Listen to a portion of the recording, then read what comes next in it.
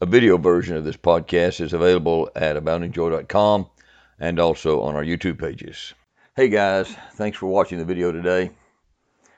My prayer is that God will help me communicate this brief message with a lot of love and a lot of grace, but with a lot of clarity too. I don't want to be misunderstood. And that He will help you take what I'm about to say with utmost seriousness. I believe it's a very, very serious message. Brief, but serious. And I hope and pray that these questions will lead you to some very serious time with God. I think we've got to come to some clear answers for ourselves as followers of Christ. In 1862, a novel was published in England.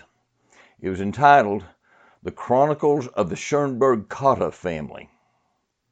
It was written by a woman whose name was Elizabeth Rundell Charles. And the purpose of her novel was to try to communicate the heart and mind of the great Christian reformer Martin Luther, but to do it in a fictionalized manner. Well, in that novel, Elizabeth Charles wrote the following words. They were spoken by one of her fictional characters. And again, her aim was to communicate the heart of Martin Luther. So as far as we know, Martin Luther himself never really spoke or wrote these particular words, even though from time to time they have been attributed to him. But he really did put down thoughts very similar to these in his many writings. Here's her quote. "If I profess with the loudest voice and the clearest exposition every portion of the truth of God, except precisely that little point which the world and the devil are at that moment attacking, I'm not confessing Christ. However boldly I may be professing Christianity. Where the battle rages, the loyalty of the soldiers proved. And to be steady on the battlefield besides is mere flight and disgrace to him if he flinches at that one point." I think it's very powerful. In the 1960s and 1970s, we Southern Baptists had a deadly cancer growing in our midst. Many of our thought leaders, especially professors in our seminaries, had made the decision that the Bible was not really the Word of God. Some of them would say things like, well, the Bible contains the Word of God. But of course, that's a very different thing. So these guys no longer affirmed what we sometimes call now the inerrancy of Scripture. In fact, it wasn't unusual at all to find one of them teaching that parts of the Bible were really not to be taken that seriously. So, for example, it became common for the academics to deny the worldwide flood, that occurred, and the Bible says occurred in the days of Noah. They said that's just a fabricated story based on maybe a local flood. They denied the miracle of the parting of the Red Sea that's recorded in the Bible. They said, well, Pharaoh's chariots may have gotten mired in some marshes. Maybe some of his guys died. And the amazing account we read about it in the Bible, well, that's just a fabrication, just a made-up story. You remember the axe head that God caused to float in the time of Elisha, that they thought they'd lost that axe head? They said, it really didn't float. We all know that iron can't float, so Elisha was probably able to fish it out with a long stick, and the rest of the miraculous account was just fabricated. They said, we modern people know that virgins don't give birth to babies. Give me a break. We know virgins don't have babies. You get the idea. I've told you before, I think, about the time I was a young man. I was enrolled in the graduate school at the University of Tennessee at the time. I was pursuing a degree in education administration and supervision. And I was having a conversation with a man who happened to be the district supervisor in the East Tennessee area for Campus Crusade for Christ. And he and I were just engrossed in kind of a long conversation. And I said at one point, I know it's a long shot, but if the time ever came when I had any influence on the administrative decisions of the University of Tennessee, if I happened to work here someday, what would you like to see happen from a Christian perspective? Now, of course, that time never came. I left the university, went into Christian ministry before I completed that degree. But he answered my question quickly. He said, I'll tell you what I'd like to see. I'd like to see a Christian on the religion faculty. And I kind of did a double take, and I said, "You mean there's not one?" He said, "I don't think so." So being the impulsive young man that I was, I just called the chairman of the Department of Religion at the University of Tennessee at the time and made an appointment to sit down and visit with him. And he quickly told me that he was a Southern Baptist, and that brightened my countenance. I thought, oh, cool, we got a lot in common here. But it wasn't long until I realized he was a very different kind of Southern Baptist than I was. So we had a long and interesting conversation that day. Disappointing, though. And there came a point in that conversation when I said to him, let me just ask you this. Do you believe that Jesus really did rise from the dead?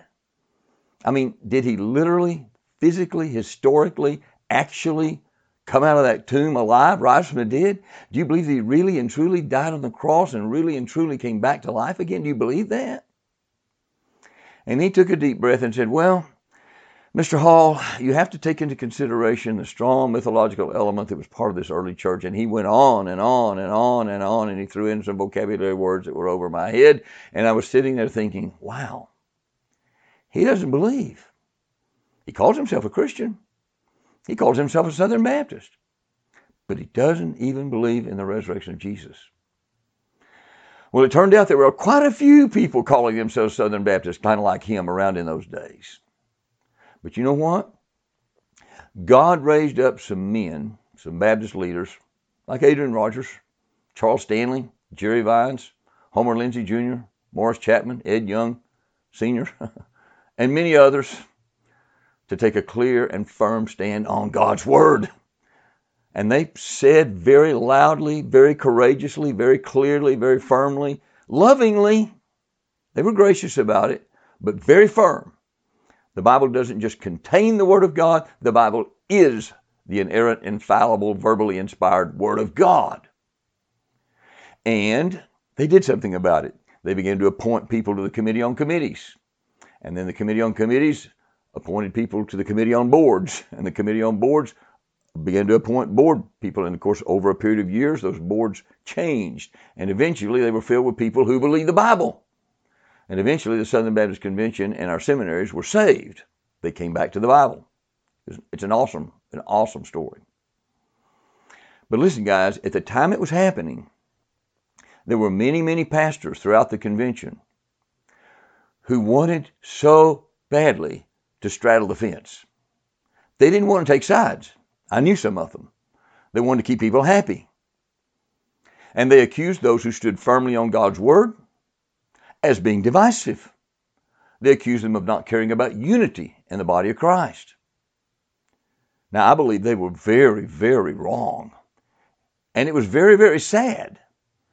And it was very, very painful to watch these men act in what I thought was such a wishy-washy, cowardly way. They did not want to take a stand because it was controversial. They knew they'd lose some people, maybe some givers.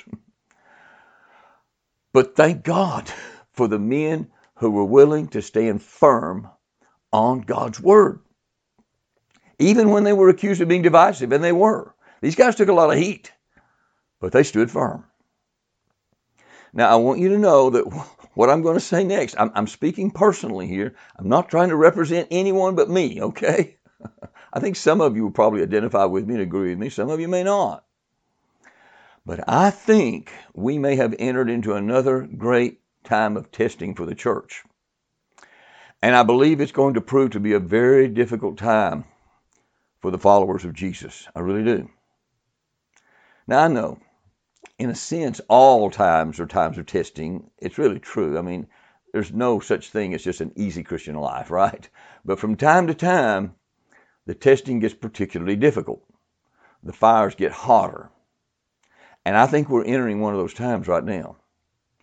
I believe we Christians are going to be forced to decide where we stand. I don't think we're going to be able to hide. Not very long.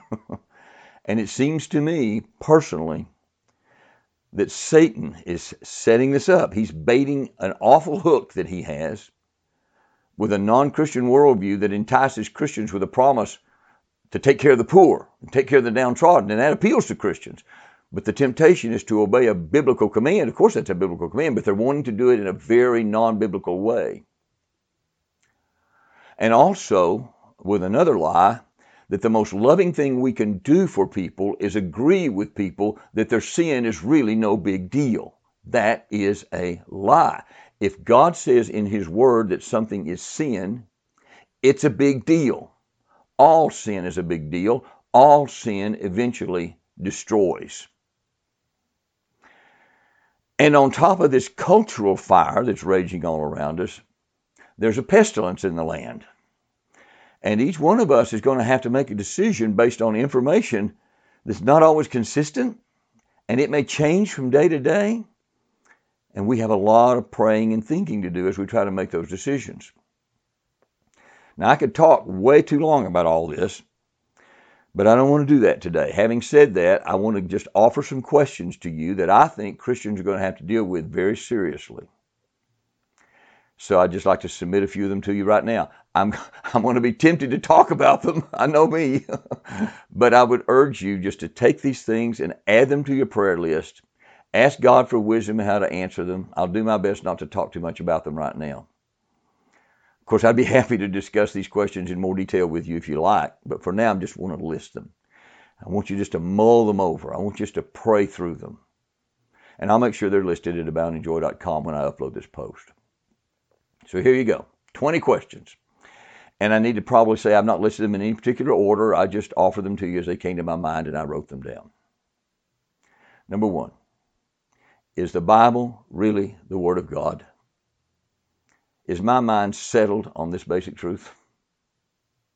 Number 2, does the Bible really teach that God created sex exclusively to be between a husband and a wife, a man and a woman, who've entered a covenant of marriage with each other, and that all other sexual expressions are sin?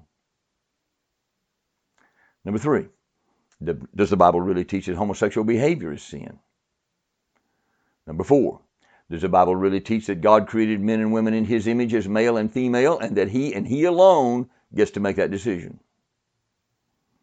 Number 5, as the culture we live in grows bolder in standing against Scripture, is it acceptable for me as a Christian to try to kind of stay under the radar and try not to say much about these things? Number 6, if many officials of one political party, in this case I'm talking about the Democrat Party, choose to oppose biblical teaching about life, about sex and gender, about individual responsibility before God, about the private ownership of property, should I, as a Christian, refuse to point that out in order to keep from sounding too political or too controversial or too divisive? 7, if some people who call themselves Christians ignorantly embrace non-biblical worldviews like critical theory, supposedly in the cause of caring for the poor and the downtrodden, do I have a responsibility as a Christian to communicate the truth about these worldviews? Number 8, if my church is not taking a clear and open stand on these issues so that everybody knows where they are, should I stay in my church and try to influence my church to take a stand? Or should I find a church that's more willing to stand clearly and openly on God's Word and God's truth? Or should I just keep quiet and pray that the situation will improve? Number 9, am I willing to be called a hater and a bigot and a homophobe and a white supremacist and a cultist and other nasty names in order to stand firm on God's Word? Number 10, am I prepared to be cut off from social media and the internet in order to stand firm on God's Word? Number 11, am I willing to risk losing friends in order to stand firm on God's Word? Number 12, if standing firm against what the Bible calls sin and doing it in a loving and gracious way, if that causes division in the church because some don't think we should take such a stand, should I keep quiet in the name of unity? Number 13, is it acceptable in the name of unity to give people reasons why it might be okay to vote for a pro-abortion, pro-sexual revolution, pro-critical theory candidate? Number 14, have I considered how I can pray for and encourage other Christians who are trying to stand firm in these difficult days and who may be facing persecution for their stand.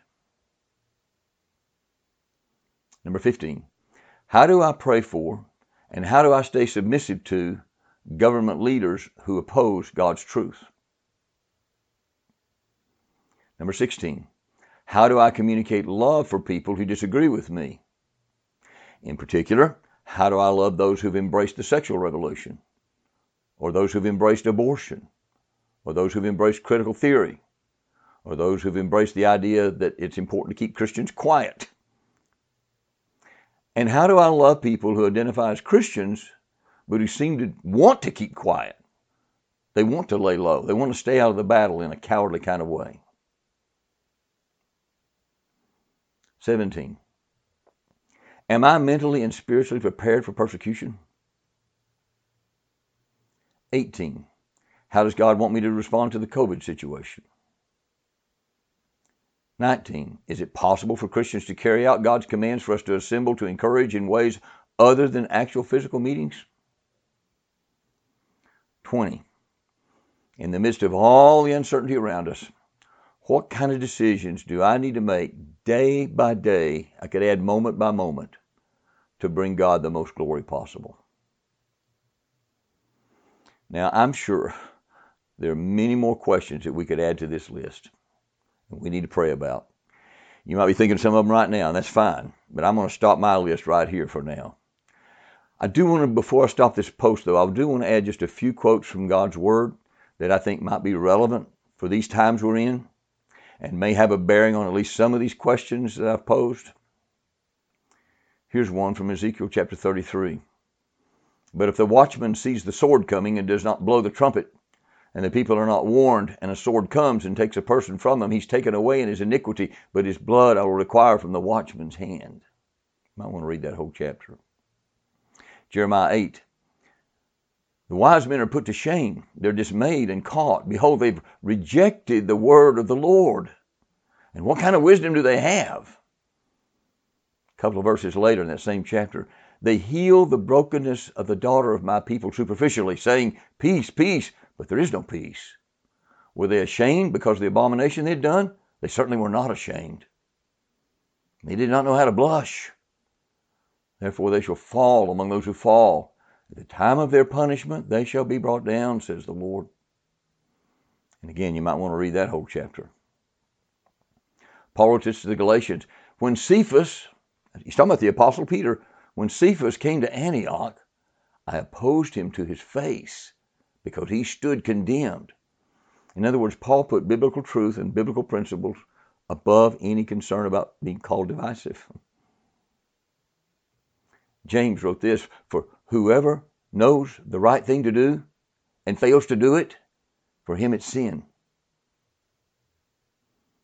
Paul wrote this to the Galatians, for am I now seeking the approval of man or of God? Or am I trying to please men? If I'm still trying to please men, I would not be a servant of Christ. He wrote this to the Thessalonians, but just as we have been approved by God to be entrusted with the gospel, so we speak, not to please man, but to please God, who tests our hearts. And then he wrote this to the Colossians, chapter 1. And so from the day we heard, we have not ceased to pray for you. And I put this here because this is a wonderful prayer for us to pray for ourselves, yes, and for other Christians during these very difficult, painful days. Here's the prayer. Asking that you may be filled with the knowledge of His will in all spiritual wisdom and understanding, so as to walk in a manner worthy of the Lord, fully pleasing to Him, bearing fruit in every good work, increasing in the knowledge of God. Let's pray for some of that wisdom right now, okay? Father, here we are in a very, very difficult time, very confusing time, and we need you more than we've ever needed you. We need your wisdom. We thank you for the prayer that Paul prayed for the Colossians, and we pray it for ourselves, Lord, and for people we love, and especially for men and women who are doing their best to stand firm. We pray you'd raise up more and more of these people who are willing to take shots, who are willing to be criticized, who are willing to be persecuted even, rather than back off the truth. Lord, please give them great love and grace and sensitivity. I should say us, Lord. We want to be included in that number. Give us all, but especially those who have a lot of visibility. Give them grace to be loving and kind and compassionate in their communication. But Lord, never, ever to compromise your truth, and never to hide, and never to try to avoid being seen taking a stand. Lord, help them to stand firm, clearly, and boldly. And I pray that you would bring about conviction across this land, that there might be genuine awakening, genuine repentance, genuine coming back to you. Lord, it looks bad to us right now, but we know you're still on the throne. We know you're still God. We know you haven't changed one whit. Nothing has caught you off guard. Nothing has caught you by surprise. You're in charge. So Lord, if we need to go through some fiery times, we know that other believers have done the same thing, and you brought them through it. You'll bring us through it too. We know that one of these days we'll be with you forever, and nothing can separate us from you now and forever. And we thank you for that. Of course, we thank you most of all for Jesus, because he made this possible when he died for us on the cross and then conquered death by rising again, conquered Satan, conquered hell, conquered sin forever. So Lord, we thank you that this battle has been won already. We just have to fight it through to the end. And Lord, we want to be found faithful. We want to be answering these questions in a way that will bring you a lot of glory. We don't want to be missing in action. We want to be staying in the battle until you call us home. And Lord, for each one of us, we know that's going to mean something different. We just want to be sensitive to you. Lord, we want our lives to count for you. We want you to get glory. We don't want to be hiding, Lord. We want to be standing firm in Jesus. So please use us for your glory. Help us to think clearly. Help us to think biblically. Help us to be like Jesus. We pray in his name. Amen.